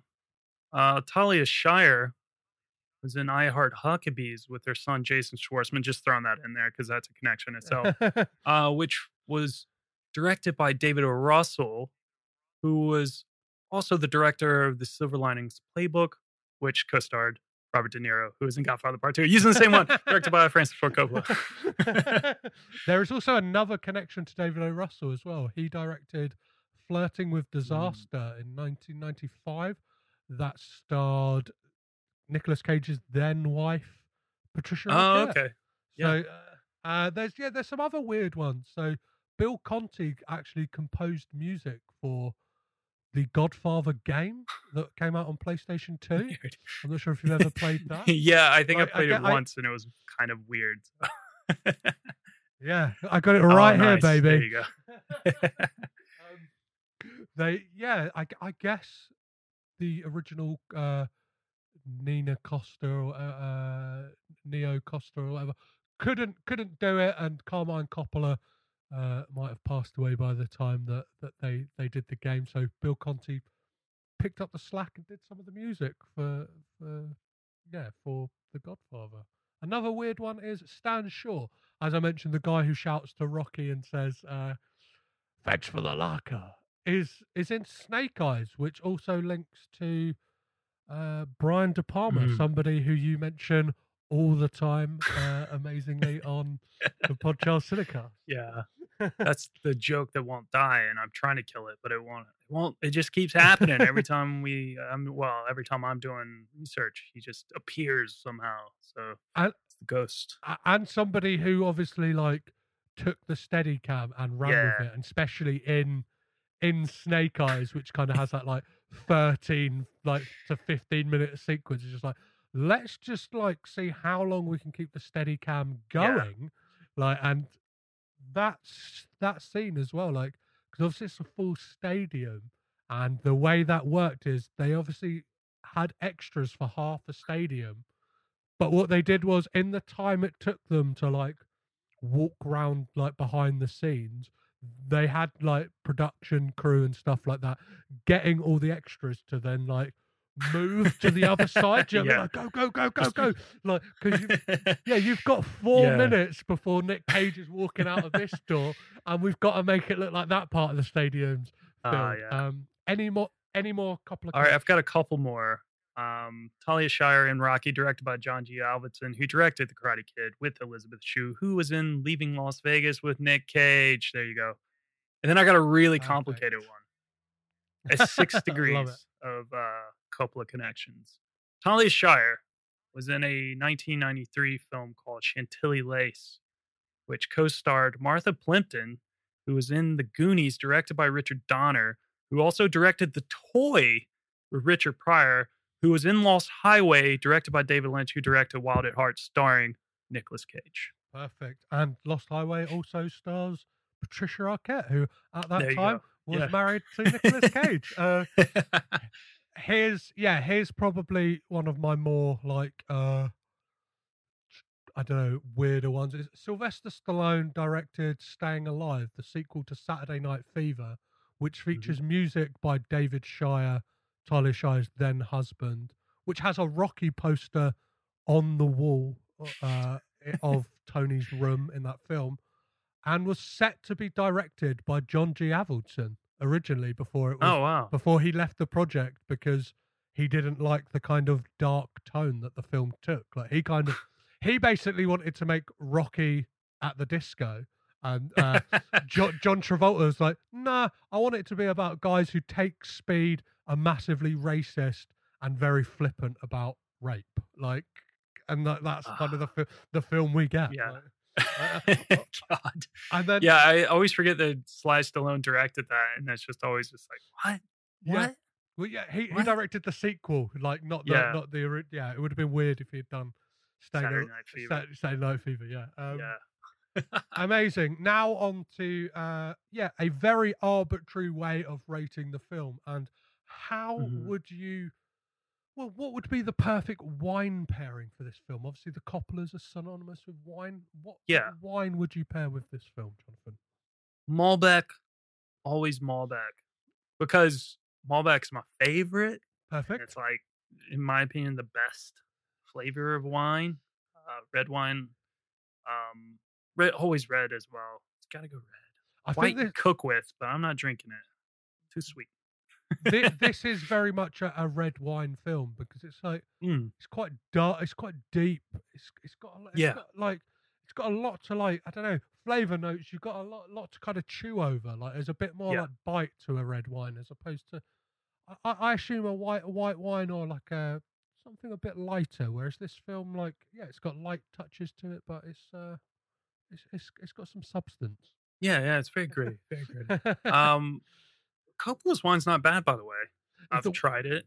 Yeah, you know, I might be one of. I don't know how many people out there have tried Coppola's wine, because I don't know what the reach is on that thing. But I've been in America; they have it there.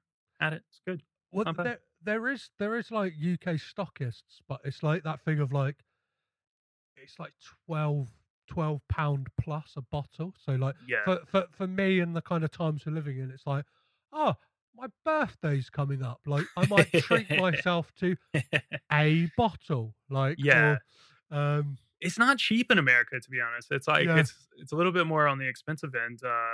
And I've only had it a couple of times when it was like, I don't know, I guess it was like going off date or something at the grocery store I was working at, and it was really cheap. And I was like, all right, grab it, try it. Yeah. Yeah, there's like they it's a weird thing, because they kind of like, they give each different member, like, they've got their own like blend of wine. So there's like a Sophia like range of wines, and then there's like a Gia Coppola. So Roman and Sophia's late brother's daughter's, like, she has a range of wines. And then like Roman Coppola does not have a range of wines, which really lets you know like who the like black sheep of that of their children is. Do you know what I mean? It's like you haven't got an Oscar, you get no wine. Like, do you know what I mean? Does Nick have one? No, range. His would be like white and red mixed together. Like, it'd be like just really nasty. Well, his would be like Buckfast, like a tonic wine. Oh, really high alcohol level, and just like, I don't know. Neds are gonna have a great time with that out in Glasgow. Yeah. For some reason, it's got like an aniseed flavor to it. Something really like really spicy. So how much are you paying for this? Are we kind of, if you're in a restaurant and this film. The wine pairing for this film, are you turning over the page? Are you going to the expensive stuff, or are we going off license wine with this? Man, it's like for me, I know where you're going with this, but man, wine prices are overrated.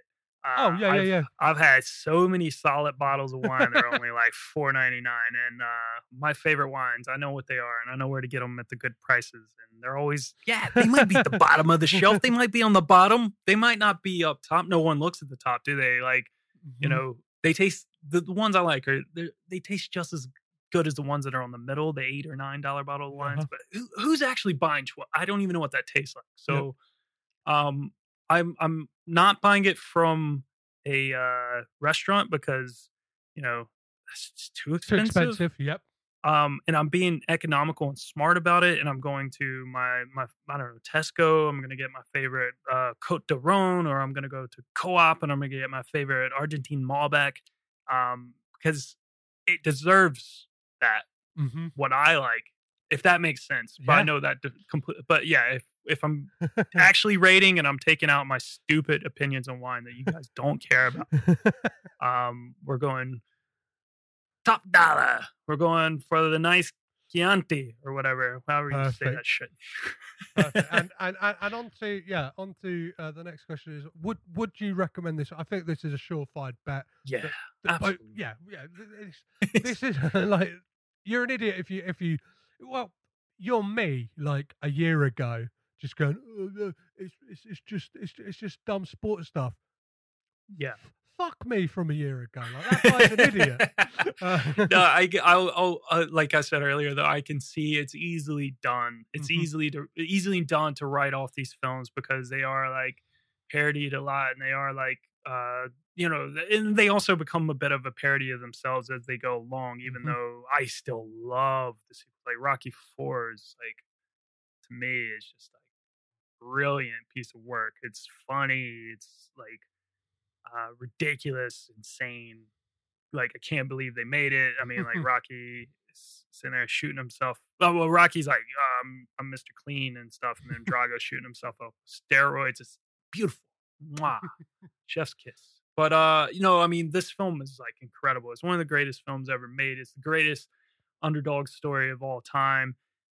It's just hits all those notes. It's like well made. It's such a good story. You're gonna have a good time if you watch it. And like we've been saying, it's like, yeah, it's a boxing movie, but it's not a boxing movie. Like, it's so much more. So much more to it. So perfect. Give it a chance. Give it a chance.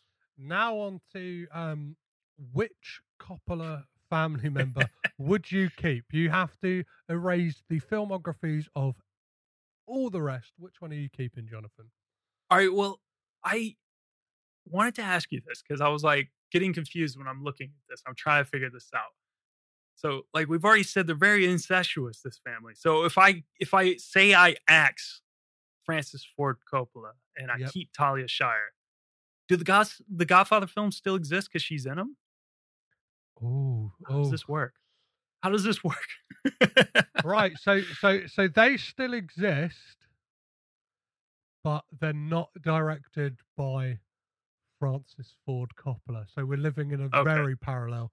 So I'm trying to guess who they would have. fucked your system up, man. I'm sorry. No. I'm thinking we then get, it would have been directed, but I'm trying to think who was like, who else it was offered to. And it's Peter Bogdanovich. It's Peter Bogdanovich's Godfather instead. I think he was on the list. So yes, the Godfather does exist, and let's say the Godfather 2 was then that they had a change of heart and they actually let Martin Scorsese direct that one as well. Okay.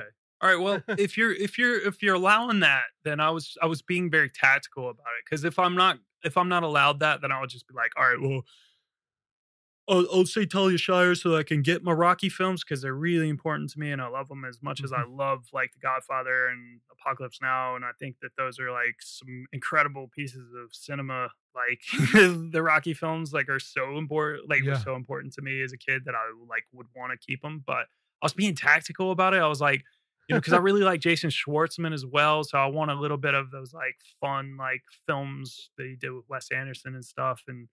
But I was like, what if you go Roman? If you keep Roman, you get The Godfather because he was in The Godfather. You get Apocalypse Now because he was in that. And then you get all the cool Wes Anderson films that he did. But then you also get Jack, which I think Jack is completely underrated. Fun film. He co-directed it with his father.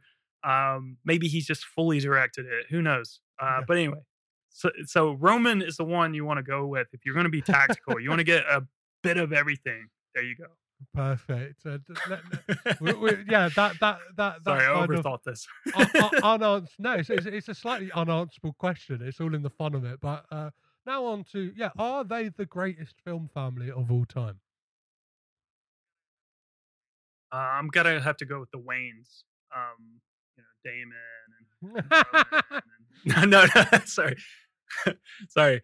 No, yeah, God. I mean, it's a tough one because there's a lot of good ones. You got the like Barrymores as Yeah, well. Cats. Um, you know, yeah, Cats. Yeah, you got the Marx Brothers. Like, even though they're all in the same films, but I love them.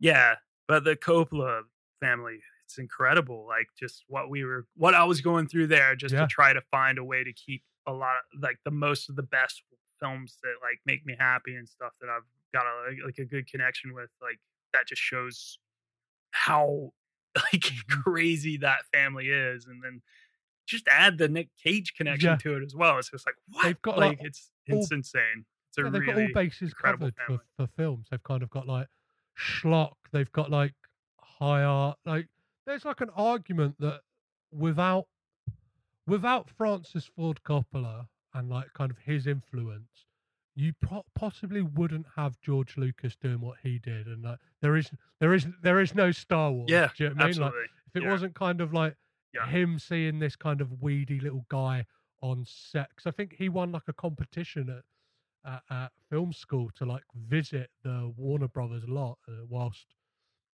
Francis Ford Coppola was filming Finian's Rainbow, and like he kind of took him under his wing and then like pushed him into doing THX, and then produced American Graffiti, and like had this dream of Zoetrope where it's like, no, we want to do stuff like outside of the studio system, and probably like George Lucas probably wouldn't have been like, you can make like, we'll do Star Wars, but I want to keep the rights to like all the toys and stuff like that. Like, do you know what I mean? He wouldn't have been the behemoth that he became and stuff like that. So it's very crazy. Absolutely. And I love that. I love that about Coppola as well. I love Zoetrope, like, as an idea. Like, I know it didn't necessarily work. Sorry, my cat's tail is flicking. She just decided to jump up here. God, Steve, go away. But yeah, Zoetrope is so cool. It's like a really like, just I love that as an idea, just doing it yourself, man, like getting out of that system and stuff. And these guys, like, just used what they could and took advantage of what they could to create like some of the best cinema, like in that whole gang, and they were all friends. We've talked about De Palma. You got your De Palmas, you got your Spielberg, you got your Scorsese, like that whole crew, man. They're just like a wrecking crew going into Hollywood and just shaking things up and changing and just almost destroying the system as well. So like, they built it and then destroyed it. It's great. It's like the new Hollywood era is incredible. And like, the Coppola like connection to that wouldn't have been there without The Godfather. that. Not going into it too much, obviously, like conscious about time, but he like The Godfather was like one of the first American films to have like wide distribution, like being on multiple screens at the same time. And I guess like obviously working in cinema, just that idea, just thinking about like how it used to be, like a film would like just kind of do the rounds as opposed to like, do you know what I mean? Like day and date of release, like everyone gets it. It'd be like, oh, you're in Wisconsin, you're getting this like 6 months after it actually comes out, or do you know what I mean? Like, because they used to do a lot of that roadshow sort of stuff. Sometimes they did it on purpose, but like, a lot of times that was all they had back in the day, and like, it's just unfathomable to think that I think for its time, such like, a wide release. Well, like it was the largest amount of screens at one time, and it was something like 400 screens in the country. And if you kind of think of that like by today's numbers, it's like nothing. Do you know what I mean? Like when like a Marvel film comes out, it's like, well, just type, just like crazy. Any screen possible. Everybody do you know has what I mean? Like, amazing. Yeah. Before I let you go, I must ask you, what does Bill Murray say to Scarlett Johansson at the end of Lost in Translation? He told her that the briefcase in Pulp Fiction definitely contains the soul of Marcellus. Perfect, Jonathan. That is possibly my favourite answer so far. So, where can people keep up to date with everything you're doing, whether it's with the Prince Charles Cinema, the Pod Charles Cinecast, Breadcrumbs, and franchises? Franchised. Sorry.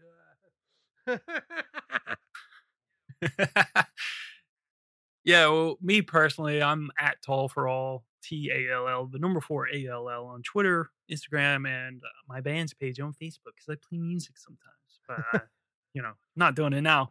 But yeah, the Pod Charles Cinecast, it's the official podcast for the Prince Charles Cinema where I work. We talk about the cinema, the schedule, the program there, and the people who work there. But because it's in this weird forever pandemic world we're in now, it's just kind of turned into a fucking weird meta podcast where we just like are becoming part of the film. So like, we did Die Hard and Phil and I pretended we were in a podcast festival that got taken over by terrorists, and we talked about Die Hard during a terrorist hostage situation. So that's kind of that's become, and it's been really fun. It's not always that way, but sometimes we get pretty silly. And then Phil and I recently decided, along with Ariane, our former co-host of the podcast, to create this thing called the Breadcrumbs Collective, which is like Zoetrope. It's I want to do things outside of the systems. It's like it's hard to get people to take a chance on you as like someone who they want to work with, like editing their podcasts or whatever. Producing podcasts. So I was just like, well, I'll do it myself. I'll create my own network, which I don't want to call it a network. It's a family, because I want to treat it like a very DIY. We're doing it all together. So the Breadcrumbs Collective is basically just this network of our shows. So we got the Pod Charles Cinecast as a part of it. Phil and I started this weird show called Breadcrumbs, which is just like, it's just a weird anti-podcast. It's hard to even describe. There's weird stories that don't make sense. The editing's all strange. Like I have fake adverts in it because I'm just making fun of like podcasts that just have way too many ads that just don't really feel necessary. So it's a lot of weird stuff. Making fun of the election, making fun of Trump supporters. And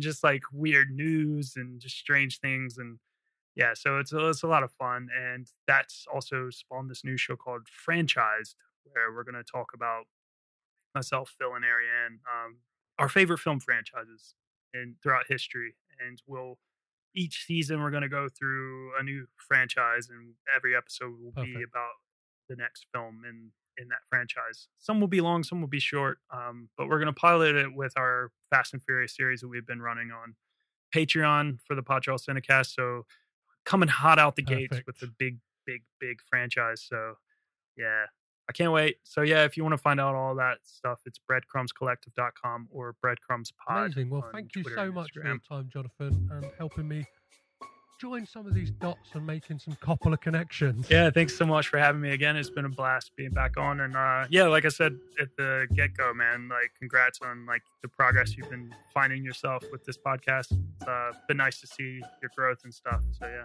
it's cool, man.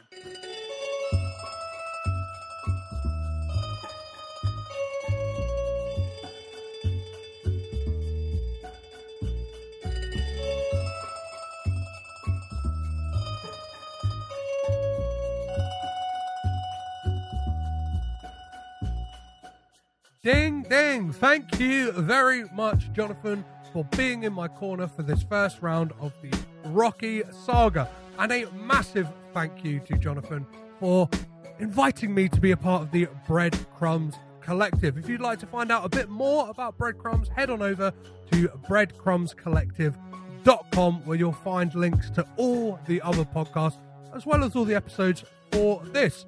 You can find Caged In on Facebook, Twitter, and Instagram, as well as Letterboxd, all under Caged In Pod. And if you'd like to send in a clip of your thoughts on any of the future episodes of this podcast, send them over to cagedinpod@gmail.com. gmail.com. As for next week's episode, I'll be joined by Katrin Lowe to talk about the 1977 disco classic Saturday Night Fever, which has additional music by David Shire. If you enjoyed this podcast, do be sure to rate, review on Acast, Apple Podcasts, or wherever you're listening to this podcast right now. I've been Petros Patsilivas, your guide through the crazy world of the Coppola family tree. So do be sure to keep it Coppola, and I'll catch you next time.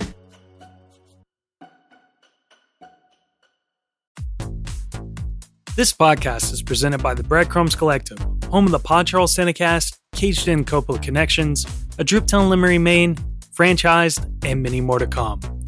Our shows are all presented ad-free and made possible by listeners like you. Please support our shows by subscribing, leaving ratings and reviews, and becoming patrons at patreon.com. If you'd like to learn more about Breadcrumbs, head over to breadcrumbscollective.com. Breadcrumbs. It's more than a podcast network. It's family.